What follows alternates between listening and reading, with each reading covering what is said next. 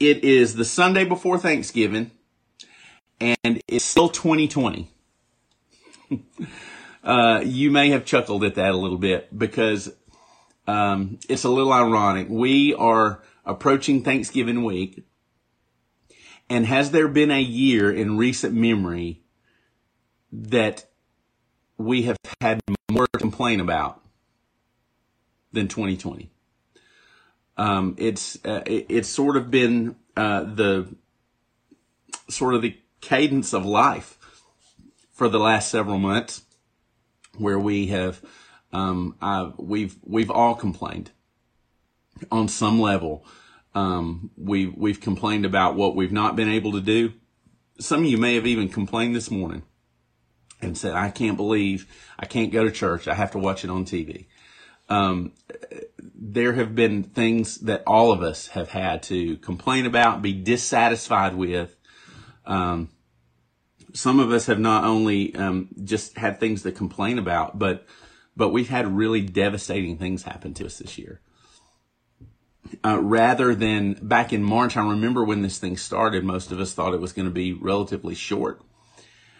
And maybe in a few weeks, maybe a couple of months, it was going to be done. But it doesn't look like that's going to be the case. And rather than things getting better since March, they seem to have gotten, even lately in the past few weeks, in some ways worse. It's getting harder to be patient, isn't it?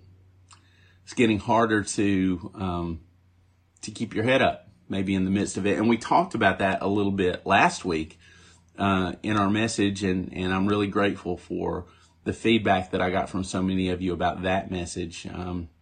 It was obvious that was something the Lord wanted us to think about last Sunday, because so many of you have said, wow, the Lord's just taught me. I needed that. I've had conversations with individuals over the past week that just sort of hit a breakthrough, I guess, in saying, wow, I just needed permission to lament to the Lord over the circumstances that I've been going through.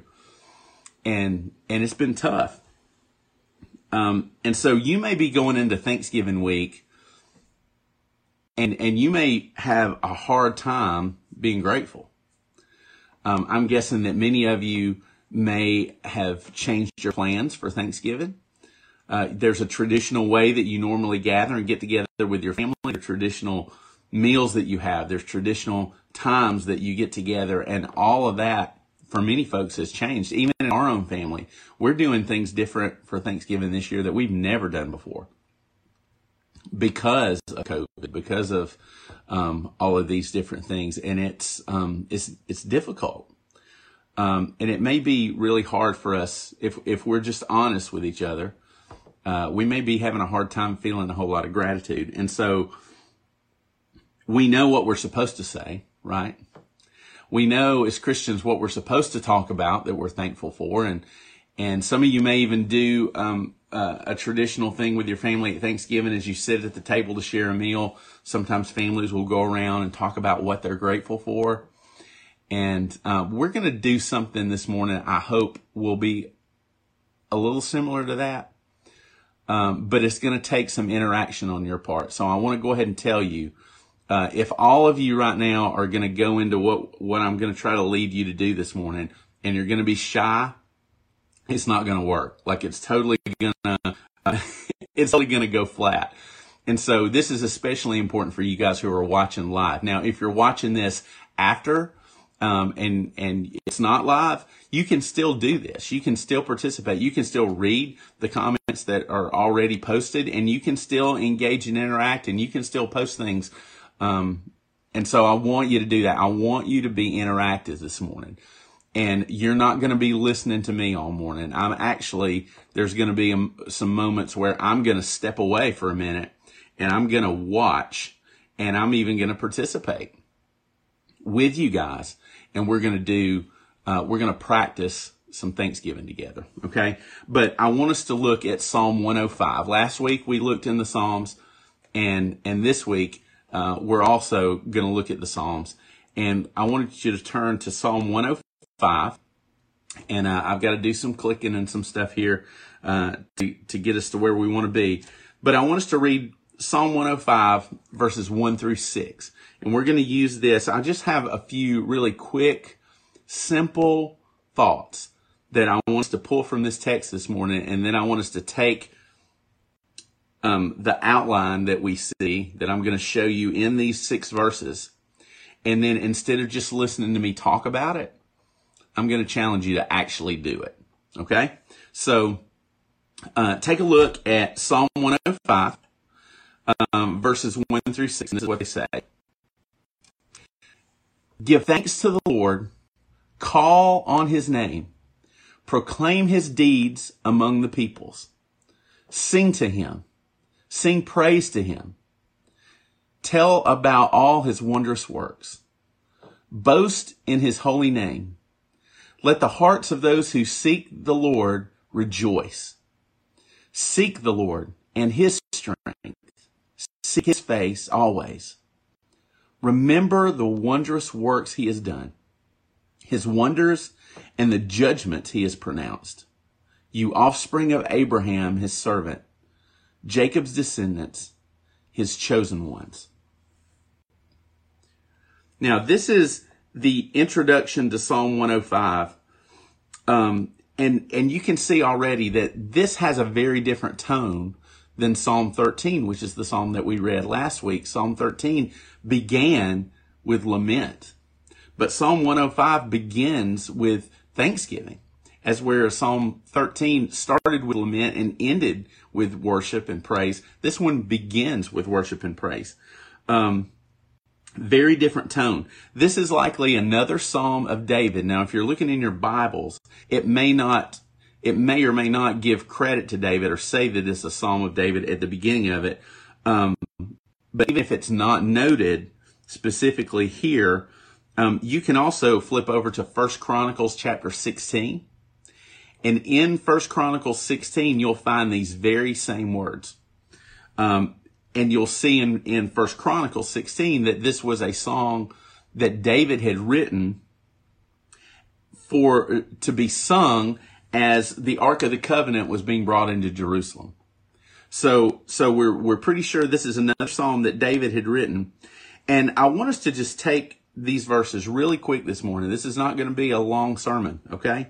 And some of you can put that on your list of things to be thankful for. But I want us to break it down, and there's 3 things that I want to pull out of these 6 verses this morning. So I want to look at look again. I'm going to go back to the whole scripture, and we're going to look at each little part. Let's look at verses 1 through 3 again. Give thanks to the Lord, call on his name, proclaim his deeds among the peoples. Sing to him, sing praise to him, tell about all his wondrous works. Boast in his holy name. Let the hearts of those who seek the Lord rejoice. Now, while that's up on the screen, I want you to notice something. There's really 2 things in those 3 verses that David is encouraging us to do. First is in verse 1. What's the first 5 words of the psalm? Give thanks to the Lord. All right, thanksgiving, gratitude, and bring it to God. But then the rest of verses 2 and 3 tell us how we're supposed to do that. First, he says, give thanks to the Lord, but then look at all the other action words that are in those verses. Call on his name. Proclaim his deeds among the peoples. Sing to him. Sing praise to him. Tell about all his wondrous works. Boast in his holy name. Here's what I want you to think about this morning. He says 2 things in there. 1, bring your thanksgiving to God.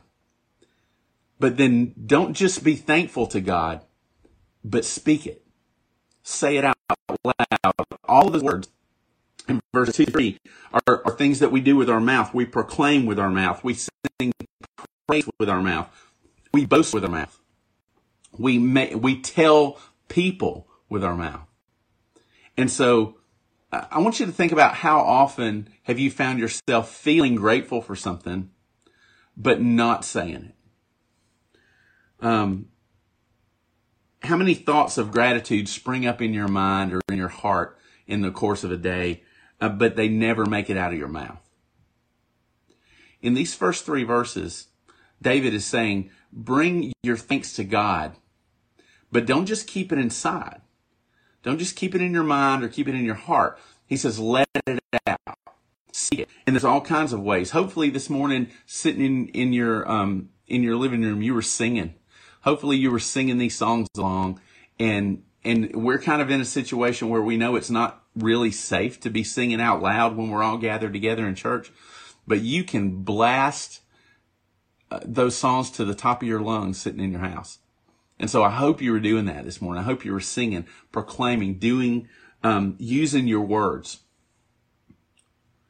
All right, so he says, first of all, in verses 1 through 3, to bring our thanks to the Lord, give thanks to the Lord, and speak it out loud.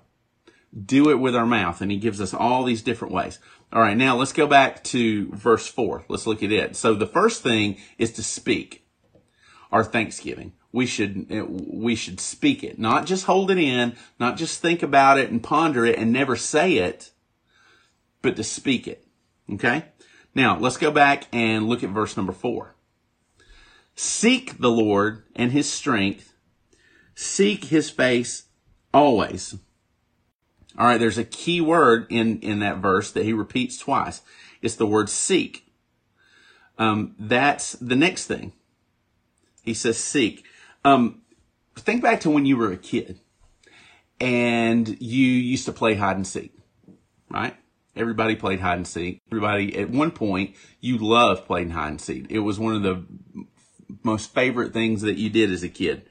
If you're the seeker, if you're it, and you go over in the corner somewhere and you start counting to whatever number you and your buddies decided you were going to count to, and then you stop and you open your eyes to see any of your friends. Nope, that's the whole point of the game. Your friends are hiding.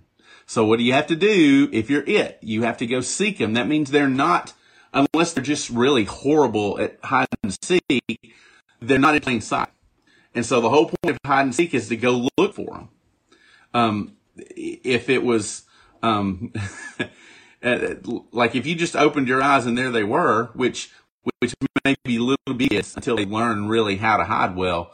That's when we play with our preschoolers. Sometimes that's what they do. They think if they just cover their head up, you can't see them. If the whole point of the game is to go look for them, they're out of plain sight. Sometimes the strength that we need from the Lord, and sometimes the face of the Lord isn't right in front of us, is it? Sometimes we know he's there. We know that his word says he's there, but he's not always obvious. And so David says, seek the strength of the Lord and seek his face. If his face was just right there obvious in front of us all the time, we wouldn't have to seek him. But he says we have to seek. So I want to challenge you. The second thing this morning is to seek in your thanksgiving. That means look for the things that aren't so obvious. What are the things that you're grateful for that aren't in plain sight? There are some things that when somebody says, what are you grateful for? There are probably some automatic things that come to your mind. You probably think about your family. You think about your spouse and your kids. You think about your parents. You think about your closest friends. Maybe you think about things like your house. And I have home. I have food in the pantry. I have clothes in the closet. I have a car to drive. You know, all of these things. Those are like the automatic stuff. But what are some of the things that is a part of God's face in your life? When he says seek the face of God, I think the face of God is all around us all the time. But sometimes it's just not in plain sight. And so we have to seek it. We have to look for it. The mundane things, the things that aren't, the things that are just normal, the things that we take for granted, the small things, the little things, is the face of God in those things. And if you stop for a minute and really intentionally seek and look for the face of God in just some of the most normal, day-to-day, month-to-month things, it will well up gratitude in your heart. Okay, so the first one is to speak in thanksgiving. The second thing is to seek. Look for the things that aren't so obvious. Okay? Now, let's finish it up. Let's go back to verses 5 and 6. Remember the wondrous works he has done, his wonders and the judgments he has pronounced. You offspring of Abraham, his servant, Jacob's descendants, his chosen ones. So if we are God's people, as this psalm is addressed to, and it's written for God's people to sing, then we're going to have things that we can remember. Remember what he's done. That's the third thing. Speak, seek, and remember. Here's a question for you. And I don't want to get you in trouble this morning at all, especially if you're watching with your spouse this morning. Can you remember every gift that your spouse or girlfriend or even parents, can you remember every gift that person gave you for Christmas? Like every gift. Now, there are some gifts that you're given that obviously maybe you wanted more than others, or maybe gifts that were so thoughtful they just seemed to rise to the top when you're trying to remember Christmas has gone by and or maybe anniversaries or birthdays. Can you remember like every single gift? Probably not. And Kim and I found ourselves having conversations before. I think we were doing this just a few days ago, or a couple of weeks ago, where we were talking about Christmas and about things we could get. And sometimes we just look at each other and go, what did I get you for Christmas last year? Like, I can't even remember. I remember getting you this. Like, there may be one or two things that we can remember because we were really excited about it. But it's like, what did I get you? And what's even more embarrassing is when you look at them and go, what did you get me for Christmas last year? I can't remember. You have those moments. It's hard to remember every single thing. And so when you can't remember everything, you have conversations like that and you ask and say, what did I get you? Or what did you give me for Christmas? We may have to ask for help remembering things. David in the Psalm is saying, remember all of the things that he's done. He talks about the wonders and the judgments. He says, don't just remember the great miracles that God has done. Remember all the things that he's taught you. Remember his judgments in your life. Maybe remember the things, remember how he's brought good into your life through things that may have been painful. Things that you can look back on now and be grateful for. Remember all the things that God has done. And you may say, well, it's really hard for me to remember. Like, I can't remember what I had for lunch yesterday. I don't know if I can really remember. And even right now, when I'm trying to think, I'm state, I don't even know if I can remember all the things that God's done. That's why it's important to constantly make remembering a part of our practice. Even because the more we remember, the more we'll see it. The more we seek it, the more we look for those little things. If we go back to number 2, the more we seek after those things that are kind of hidden and not so obvious, and the more we speak it, the easier it'll be to remember it. Maybe the reason it's hard for us to remember how good God is is that we don't talk about it, and we don't look for it. We don't seek it. We don't intentionally, like it's got to be something huge that just changes our world and knocks us out for us to recognize it. But if we made practice of those first two things more often, then remembering would be so much easier. So there's three things. Speak our gratitude, seek the face of God, and the gratitude for the things that God's put in your life that's not so obvious, and then think back and remember the past. Remember what He's done before, and that you can be grateful for now, and then we can also be grateful for what God's going to do in the future because of what we've seen Him do in the past.